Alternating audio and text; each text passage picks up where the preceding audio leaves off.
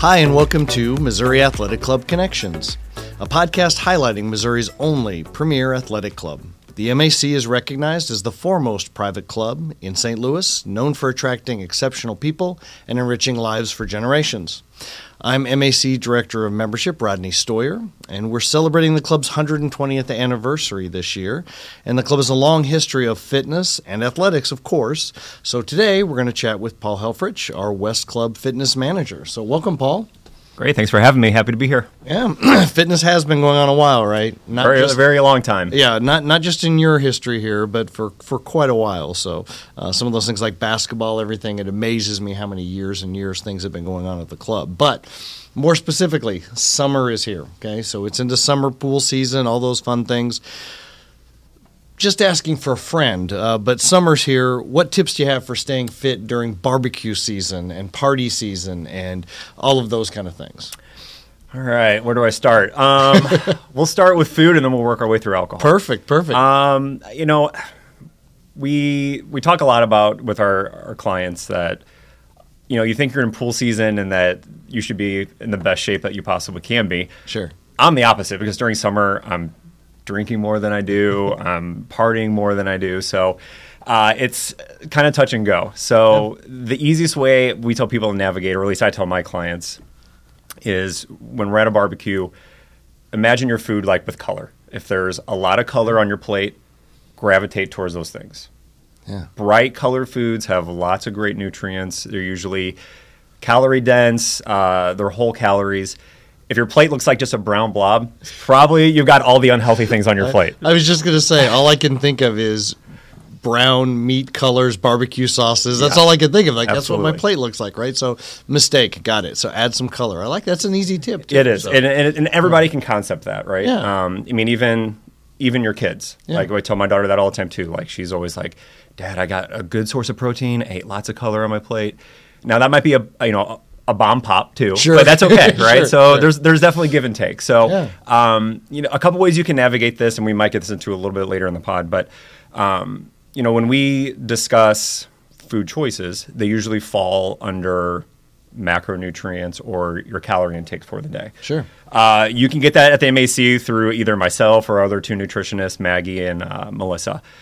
We can figure out where you need to be calorically, and that might help you decide what food choices to make. And when we find that out, we can also figure out how many macros. And we say macros, we're talking about grams of protein, fats, carbohydrates.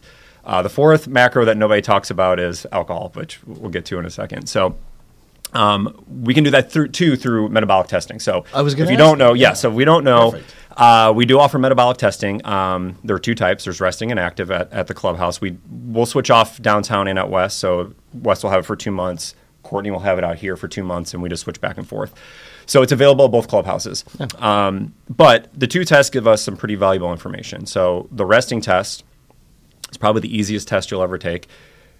You'll stop in the office, you kick your feet up, you breathe into a tube for 20 minutes, and you can fall asleep if you like, but you want to be in a totally relaxed state. What we get from that test tells us how many calories you burn in a day doing zero activity, which is a lot higher than most people think. So with that information, we know that if you say, Rodney, your resting metabolic rate is 2,300 calories, if you compound exercise on top of that and eat less than that, you are definitely going to be in a good shape to lose weight. Yeah. You're going to be in a calorie deficit and you're working out. So getting that test done can also give us some nutrient value when we talk about nutrition for individuals. Plus, it's a very individualized test because it's measuring your body, what you're breathing in and expelling out into the tube. So it's very, very, very specific to your body type. The second test is active. That's a little more strenuous. We put you on a treadmill. If you're claustrophobic, it's probably not the test for you. We got a big mask on. It's hard to breathe. But we kind of put you through the gauntlet to where you either completely max out or you say, I can't go any further, and we stop the test.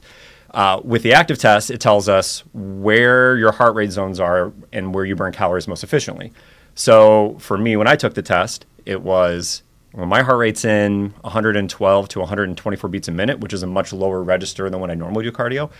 I'm burning most of my calories from fat. When I'm up in like the 150s, 60s, 70s with my heart rate, I'm burning a majority of carbohydrates and a little bit of fat. So most people need to do cardio at a much lower heart rate to burn body fat. But if you're a marathon runner or even doing sprint triathlons and that kind of stuff, the active test is important too, because it'll kind of give us some information of what heart rate zone you need to train in so that you're burning like 50% carbohydrates, 50% fat. So you have plenty in the tank to put on a lot of miles, within a race. So if you come and get that test, it'll give us a lot of valuable information, especially going into summer, and we can make some good, sound nutritional advice. Yeah. I think the biggest crutch is pool season. So you're drinking beer, wine, margaritas. Carbs are still important, right? Yeah. So I do a 90-10 rule with all my clients. Okay. They come in and they discuss nutrition with me. We figure out where they need to be calorically. 90% of those calories, I want you to stick to the plan. 10%, free calories. Yeah, do your thing, right? Yeah. As long as it's 10%, right? And you're not going over your calorie intake. Now, truth be told, it's really 80-20, but when we give somebody that kind of a leash, they end up going a little bit further. Right. So if I give them the 90-10 rule, they go over 10, they're still under the 20, right? So that gives them a good baseline. So if they see with color, they're making good food choices. It doesn't mean you can't, have a burger with a bun. I mean, we all got to have our food. But if the majority of your plate is made up with lots of bright colors, you're in really good shape. Great. So the downside is when we drink alcohol, your body doesn't do anything with it. Sure. So alcohol is ethanol. So when you're drinking it, your body recognizes it as a foreign substance. So our bodies are pretty remarkable machines, and it will right then and there realize that it has something in your system that it can't do anything with. So what does it do?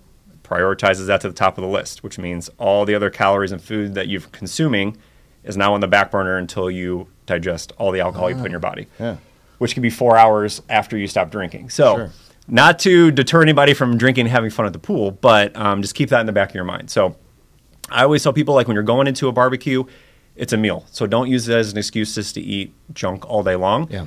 Stick to the plan, eat healthy all day long, do your barbecue, have a drink or two, and then get right back on your eating plan, right? Yeah. We all have our things. And the last thing we want is for somebody to restrict their diet completely to where they're just miserable and they're going to fall off the wagon. So you got to have a little bit of both. Yeah, I like that a lot. I also like earlier you kind of pointed at me when you said the sprint triathlon. I appreciate you thought that might be me. Peak not athlete. So much, but peak athlete, peak condition. But I think one of the things that our members they come in knowing that we have fitness. They know that we have personal training. They know that we have these wonderful fitness centers in our clubs, and I think the misnomer is that it might just stop with you spending 20 minutes with me telling me how to lift safely, right? I think that's where they think that ends. And you just gave a nice little dialogue of everything we offer. Total wellness, total package, everything about your overall fitness, and in a moderate way where I can still have a life and I'm not changing everything about it. So. Right. You got it. The biggest challenge with anybody when we discuss nutrition is figuring out what will work for your lifestyle. Because everybody's lifestyles are differently. So that's the number one goal. Well, that's perfect. And again, I think that's the nice thing about our programs here is getting that person you want to work with and getting something that's customized to you. So really, really love that. So another question. So what offerings, especially during summertime, what can we do as far as fitness offerings, some of the different things that we have available that are maybe going on all the time or might be specific to like classes that might be specific to summer? So summertime, specifically at West, because we have an outdoor pool, we offer water aerobics twice a week in the mornings before swim team. So 6:30 to 7:30 on Tuesdays and Fridays. Mary Neiman, who's been our water aerobics instructor for years, does a fantastic job. She has quite a following, and the ladies are out in the pool in the mornings. Good way to get in the water. Some mornings are a little cooler than others, but they brave it and get in. So that's one of the seasonal things. So if you're a pool junkie and like to exercise by the pool, I mean, that's definitely one option. We offer some speed and agility clinics that start up for a lot of our younger kids now. They're out of school. We have a lot of parents asking about training, youth programs. So on Tuesdays and Thursdays, Nick Hunziker is going to do age-appropriate speed and agility. So for 45 minutes, he'll work with 8 to 12-year-olds, and then the other 45, it'll be 12 to 14. So we'll break it into two groups. And we had a lot of parents asking about it, actually. So this year we're hoping that program will really kind of take off. Yeah. So and I've seen more of that, and there's more and more interest about that. That's not just I think there's so many parents that think my son's a baseball star. I'm going to get him with a hitting coach. Right. What we do with the speed and agility training is across all sports. It doesn't matter. It's really getting them agile. And I did my kids with Chris, which was wonderful. And the thing that shocked me the most is he ran them. I mean, that wasn't just I guess I was expecting just a little, jump across this cone. And right. He worked them. I mean, they really, really got a workout, which was great. So when we kind of developed the program, Chris, Nick, and I sat down and we were discussing, like, what are some good age-appropriate exercises. So to your point, it's not just like we're going to hop through ladders and do some hopscotch and that kind of stuff. I mean, the kids will use medicine balls and TRX, and through medicine ball stuff, we teach them how to transfer their weight right to left through different types of throwing techniques with the ball. And in a safe way. In a safe way, correct. Yeah. You're not throwing it at your sibling, right? Like you would do at home. So athletes become better in the off season, right? Yeah. I mean, they progress through the season, but they get better each year because of what they do in the off season. So the summer program there will be really good for our youth kids. And then obviously we have a well-rounded staff at both clubhouses for personal training, and it's a nice kind of do as you please kind of program where we don't lock anybody into a lot of sessions. We have a couple sessions up front packaged, and then after that, a lot of members will either just meet back with their trainer occasionally for some program redesign, or some people stick with it just because they like to be pushed. For those out there who never use a trainer, I even had a trainer for a short period of time just because I was in a funk as a trainer. I don't think people really realize what it's like to push themselves until they have somebody else physically pushing them, and it really kind of puts things in perspective. Plus, a lot of people are members that do a lot of the same exercises. Are like, I've done the same program for 30 years. Yep. And it's like, you definitely need a switch. Well, and I think what's important is that there's no in the box cookie cutter thing. I see this. I really see this. I see some of our members that are going in and they literally are working 2-3 days a week every single week with a trainer because that's what they know they need, or it's what they want to keep them motivated. And then there are others where, hey, Paul, give me a quick program. We spend a little bit of time working together. Maybe I won't touch base with you again until next month, just to see how things are going. So there's no cookie cutter. It's not I always like to tell our members this isn't a thing where, Paul, all he's trying to do is get you on a program. Right. It's not. It's what's right for you. Exactly. What do we need to do to help you and to keep you interested in bettering yourself? Yeah, I mean, the club has really taken a stance. After COVID, we really went full on forward with SSM physical therapy. So, Jay Zaber, our physical therapist, does a wonderful job with his clients. And then after they get out of physical therapy, the game plan is that they continue to progress. And so, he and I will discuss what their next steps are. I'll talk to them about personal training and get a program design, because the overall goal is to never go back to physical therapy, right? I mean, SSM would probably like for you to come back, but sure. The goal is to never, Jay would prefer you have been fully healed and recovered and you don't have this reoccurring injury. And the only way that happens is by, again, doing work beyond physical therapy. So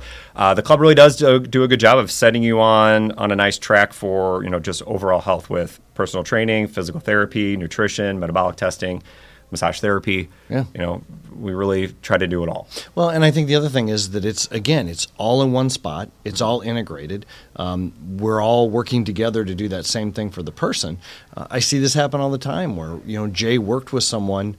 They're doing a wonderful job on their own now. He's released them, but they still want to stop by and say, hi, hey, Jay, the elbow's doing great. That happened last week with like 2 or 3 people. Exactly. So that's what's wonderful about being all in one spot. What is it you need? What do we need to do for you?